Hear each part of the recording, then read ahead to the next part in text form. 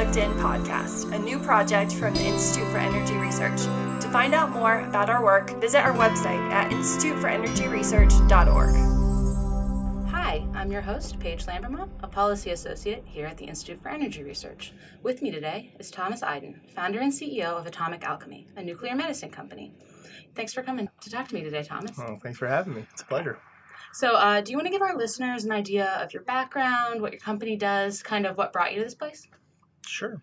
I sort of started my career in the nuclear field at University of Wisconsin-Madison, or received my master's degree there, and while doing so was a research assistant, and I did a lot of work on what is now called accident-tolerant fuels, so like the Westinghouse N-Core fuel. I did proton beam irradiation studies using protons as sort of analogous to neutrons for material damage.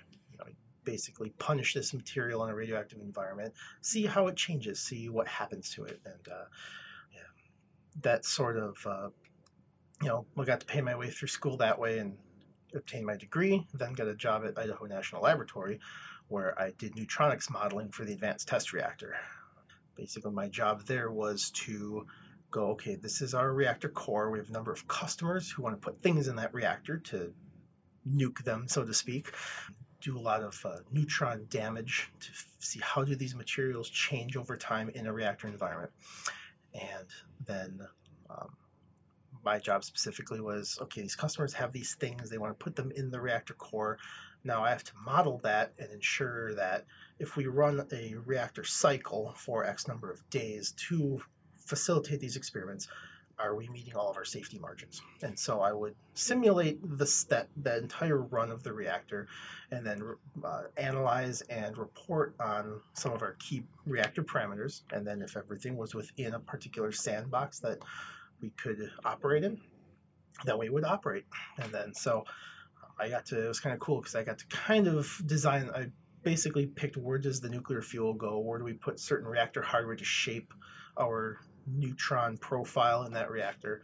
And so in a sense, I did get to design reactor cores that actually ran. Wow, that's and awesome. So my analogy to that is like if you're a propulsion engineer at SpaceX, you design this new rocket engine and you get to see it launch into space. That's very rewarding. So I got to actually design a reactor core and watch it operate, which a lot of neutronics analysts, they don't get to do fun stuff like that. They get to design, like, quote, a new reactor on paper, and then people talk about it, and that's kind of the extent. So it's a less academic exercise. It's production engineering. It's really rewarding. Wow, that's awesome. And so then how did you kind of come to this idea of doing nuclear medicine and making a company that does that? Sure. Well, there's a little known problem. It's actually very fascinating how many people don't know this is a huge problem, and that is there's a very short supply or a very tenuous supply chain for radioactive materials specifically used for nuclear medicine. There are approximately 6 big producers around the world of these nuclear materials. They're research reactors run by their respective governments. Most are in Europe. There's one in Australia, one in South Africa.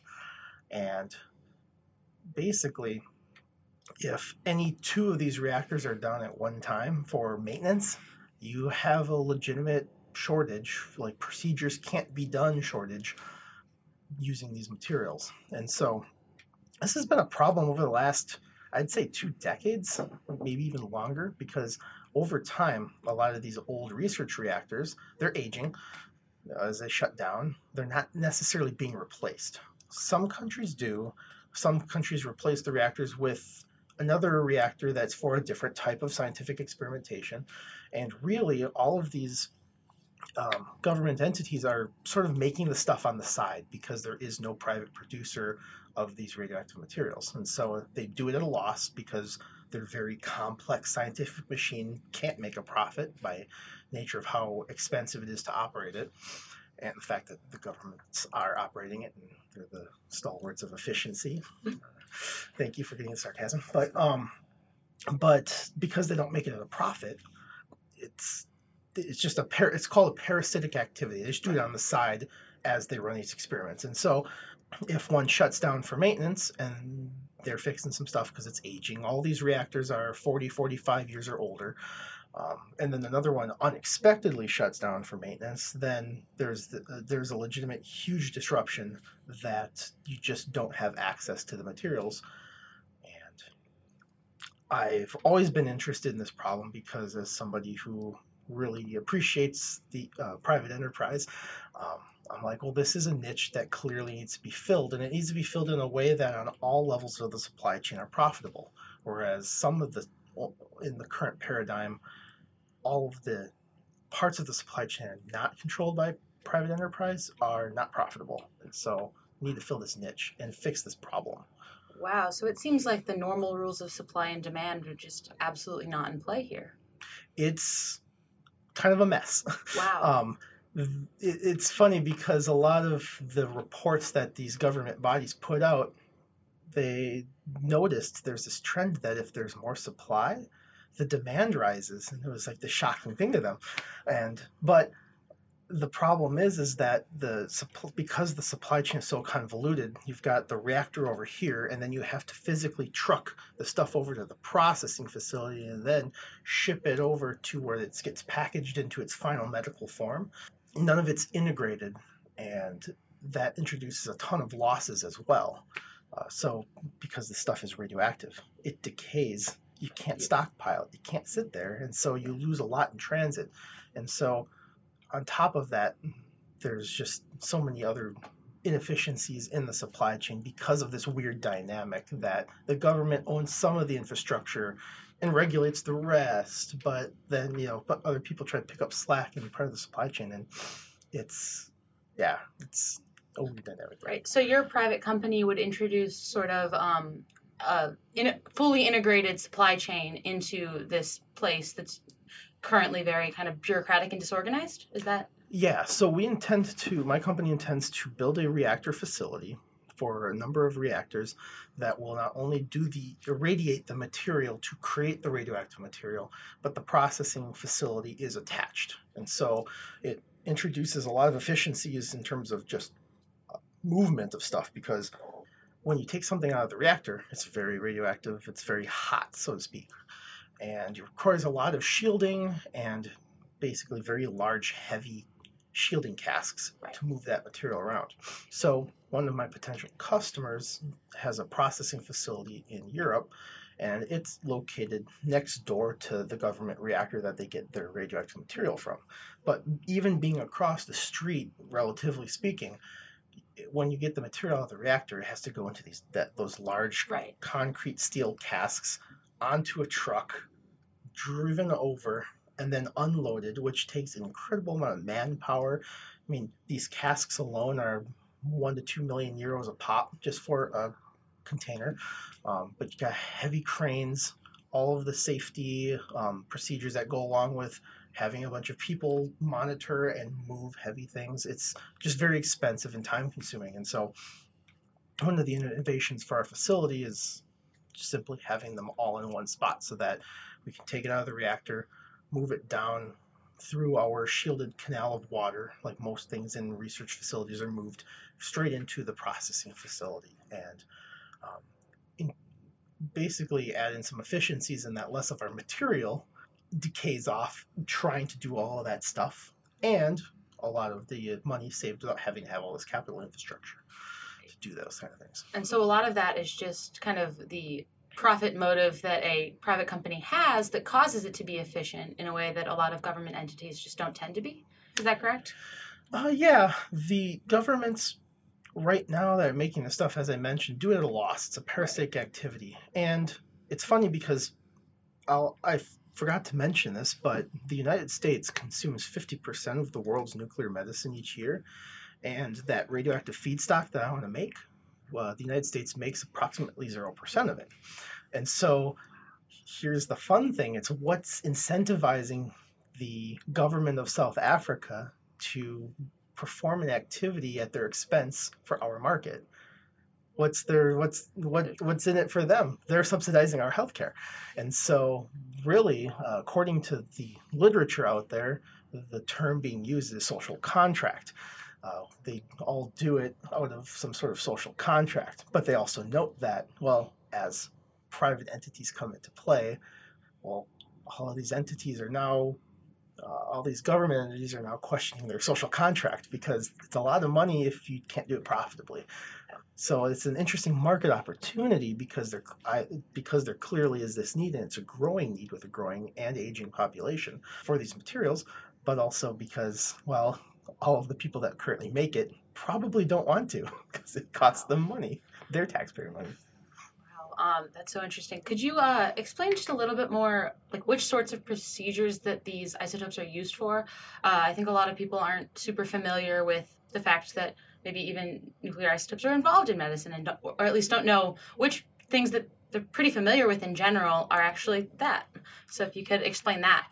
Yeah, there's a very neat subsection of pharmaceuticals called radiopharmaceuticals or nuclear pharmaceuticals, and they are used for primarily two main things. Right now, the big thing is diagnostic imaging. So it's called one of them is called SPECT, single photon emission tomography, and that is you have a material that gives off some sort of gamma radiation, and it's similar to an X-ray. If you're familiar with how an X-ray works, you've got a radiation source. Radiation passes through your body.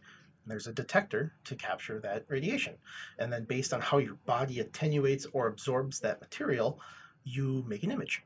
And so instead of doing it that way, instead of using your body as kind of the shield for the radiation, using like SPECT or PET, which is positron emission tomography, our facility won't make those types of materials, but it's all for diagnostic imaging, is you actually ingest or inject the radioactive material into you, and you become the radioactive source. And that radiation does the same thing, though. It interacts with your tissues in a particular way. Certain tissues, like bone or fat, will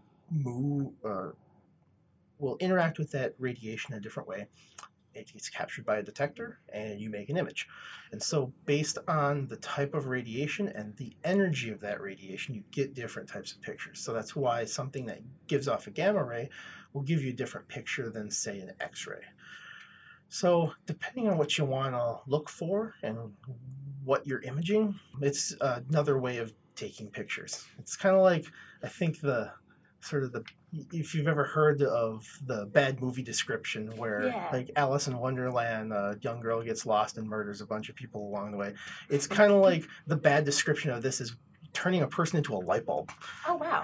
Because that makes a lot of sense. Yeah. Gamma rays are photons, and basically if they're in you and you're emitting light, you're a light bulb. But the second use that is gaining popularity as clinical trials are concluded is what's called targeted alpha therapy. So for cancer treatment. And what you can do is attach some of this radioactive material to either an antibody or some sort of like sugar that is preferentially taken up by the cancer.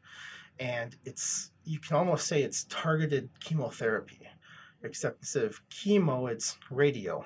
And so the cancer will preferentially take up this the binder, or it will the antibody or so will attach to the cancer, and then that radioactive material is right next to the cell.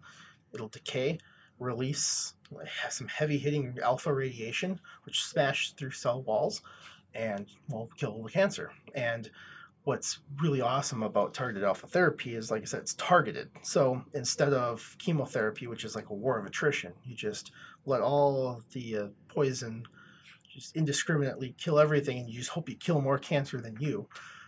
You've got this very targeted thing that attaches to that cancer and only does damage around that cancer area. So you still get a little bit of collateral damage, but far less than chemotherapy. And so that's gaining a lot of attention in the therapeutics world.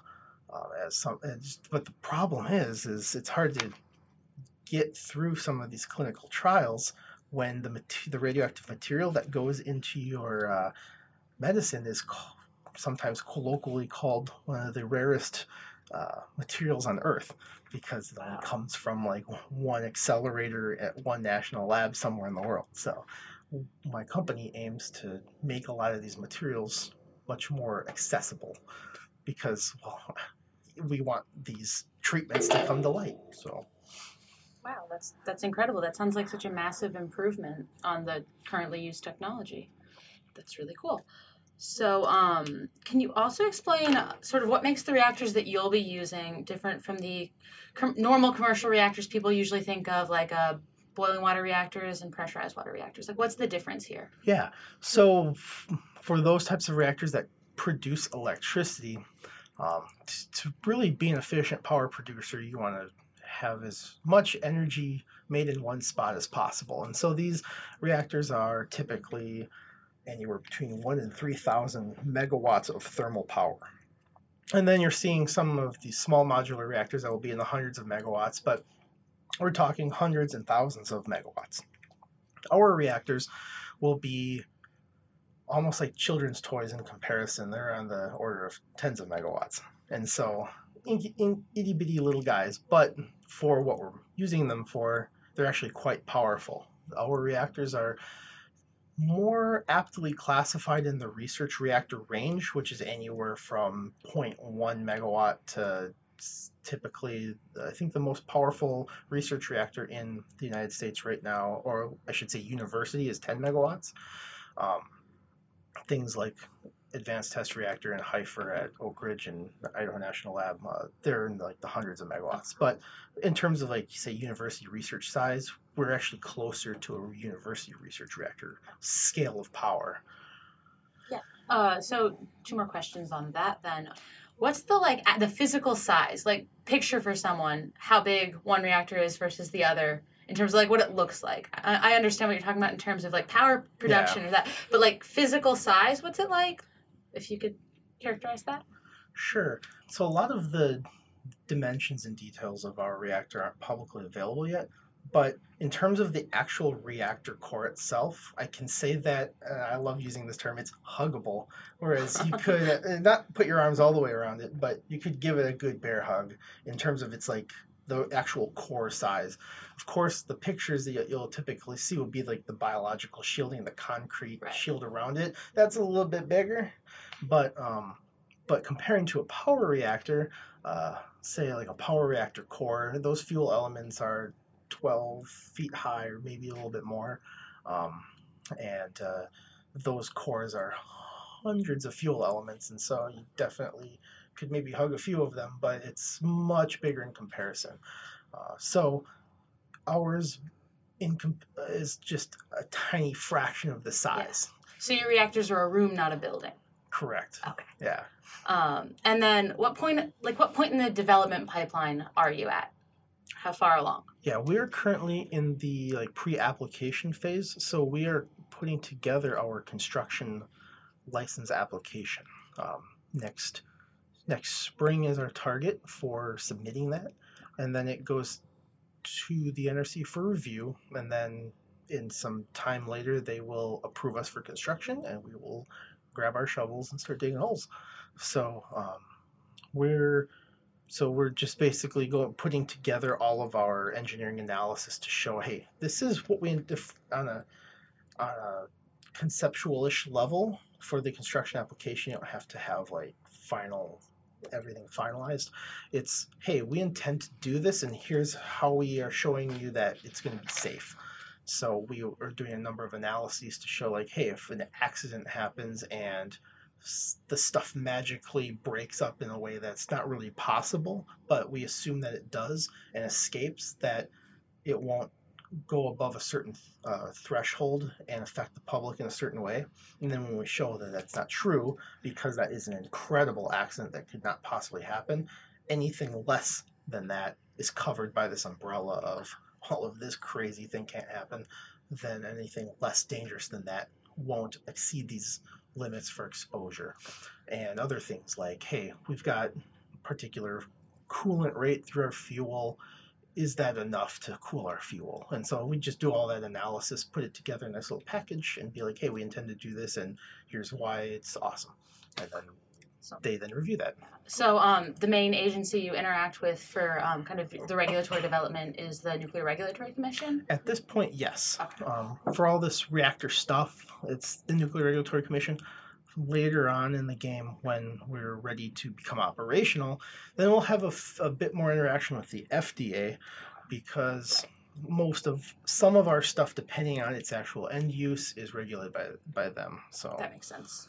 And so, that's in terms of regulation. And so then on the insurance side, how does insurance for reactors of this type work? Do you fall under the Price-Anderson Act? How are those insured? yeah, so as far as I can tell, we are quote covered by Price-Anderson Act, but because our reactor is so much smaller than a lot of these large power reactors, um, it's a much lesser component to what we're doing than, say, a power reactor. Being in the tens of megawatts versus thousands, the consequence of us having an accident are infinitesimally smaller. I think a good, not necessarily agreeing with how it's currently done, but right now power reactors have, say, a various levels of um, emergency planning zones. So if something happens at a certain radius, you evacuate a certain uh, radius away from the plant. X and Y happens. Our emergency planning zone, be based on our size and consequence of accidents, is probably the building that they're in. So it's trivial in comparison to, say, something happening at a power reactor. Right. Okay. So, kind of along that same line, your reactors are passively safe, right? Could you kind of explain what a passively safe reactor is, how that works?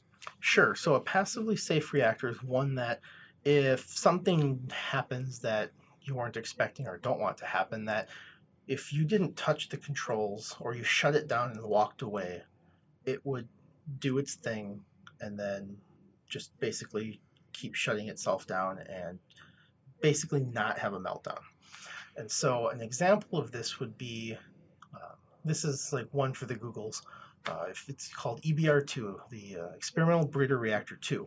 And the great irony is that this reactor, they did a test to show that it was passively safe, that in fact this reactor technology couldn't melt down, and it was one that did hundreds and hundreds of megawatts. So it's meant to be a power reactor. They did this test within a week of Chernobyl occurring, and showed that, I think it was within a week, very short time frame before Chernobyl, and showed that, hey, we turned off the coolant, the reactor temperature kept going up, but then the reaction died and it went down in power and nothing was damaged. And so there are certain, depending on how it's designed, what the materials are, you can make them passively safe.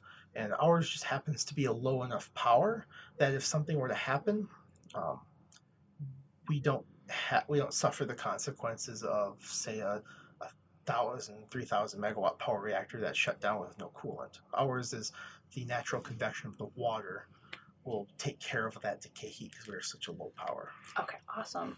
And so, in terms of actual reactor construction, is your company building reactors yourselves? Are you contracting with an outside company to do it? How does the construction process work?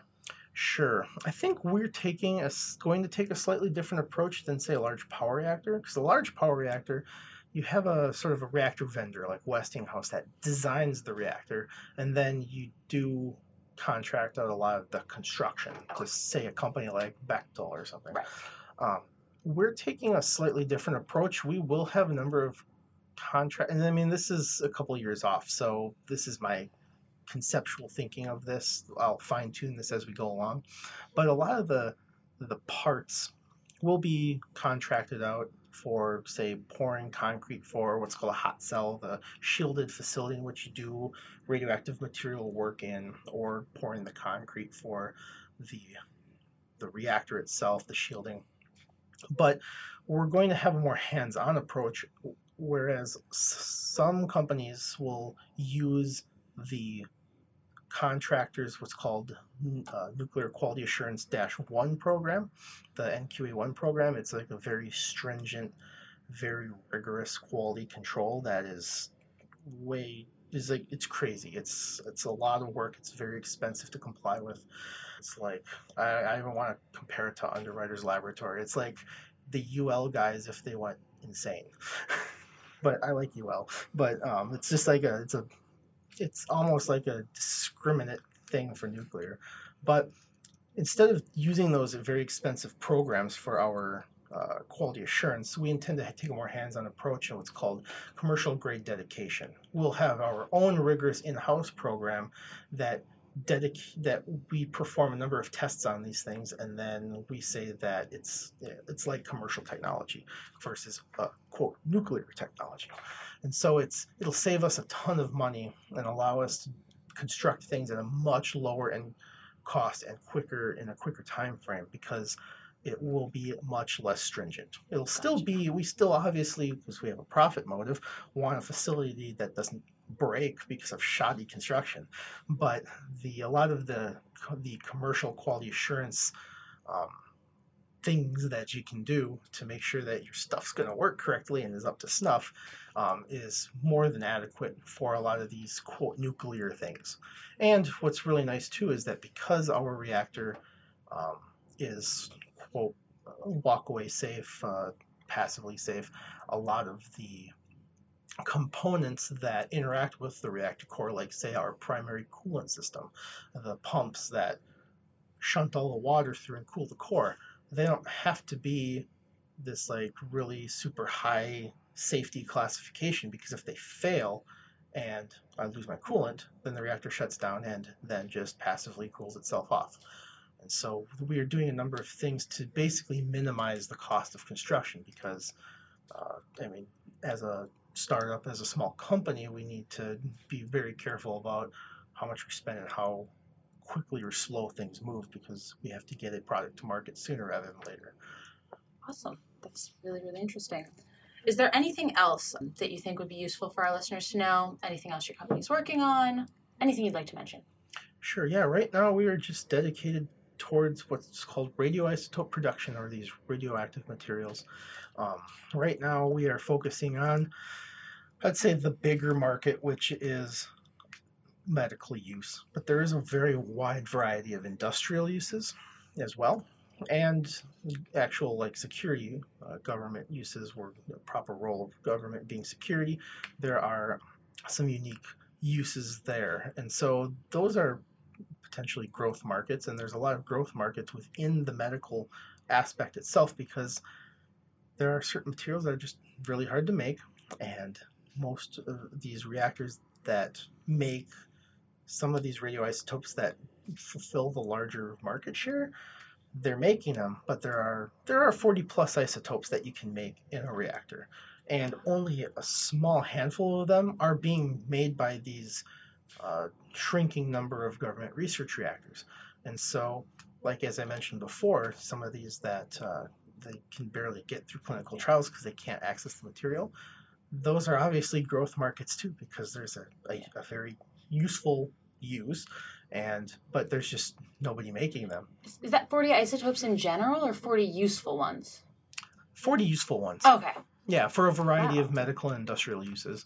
And so I've identified a number of growth markets that if you can actually buy them, well, people will buy them, and there will be some growing pains in reintroducing this technology, almost because I mean most people don't actually know much about nuclear medicine as such, and so it's just, if there's a company that does some sort of industrial activity that you could use this radioactive material for, not only do you have to kind of get over that stigma of radiation bad, but show that, hey, this is actually a way better technology for this purpose.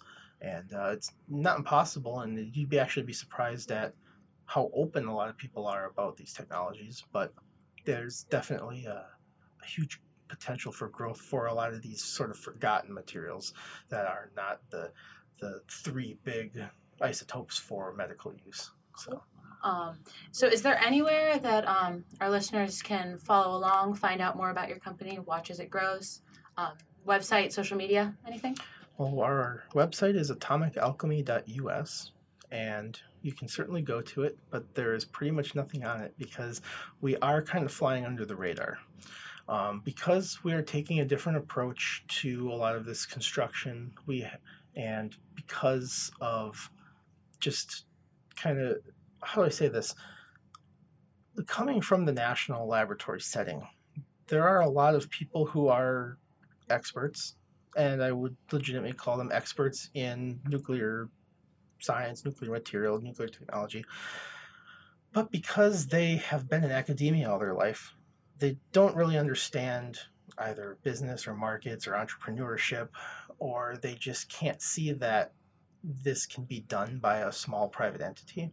And so there are a lot of naysayers in my own field that I don't want to even let them know what I'm doing, because the last thing I need is I'm trying to convince an investor that if I have this money, I can build this thing, and then have some quote expert come in and say, that's not possible, when it clearly is. We're doing it.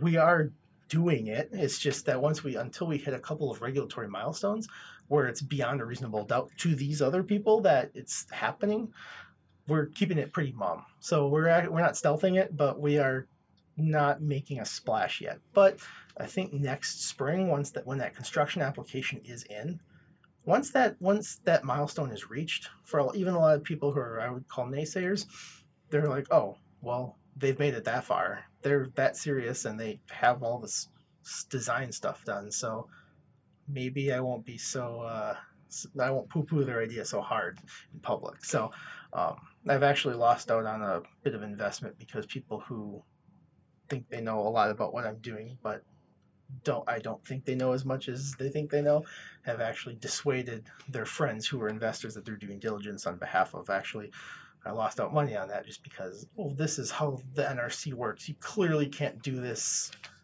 at all. And I'm like, well, no, there's actually a clear-cut process. We're going through it. We're at this stage, and things are happening, and but they're like, oh, it's impossible. And then they tell their investor friends, and the investor friends are like, oh, we declined. So we're kind of keeping it under wraps until we hit some milestones. But so feel free to go to the website. There's a picture with our name, and that's about it.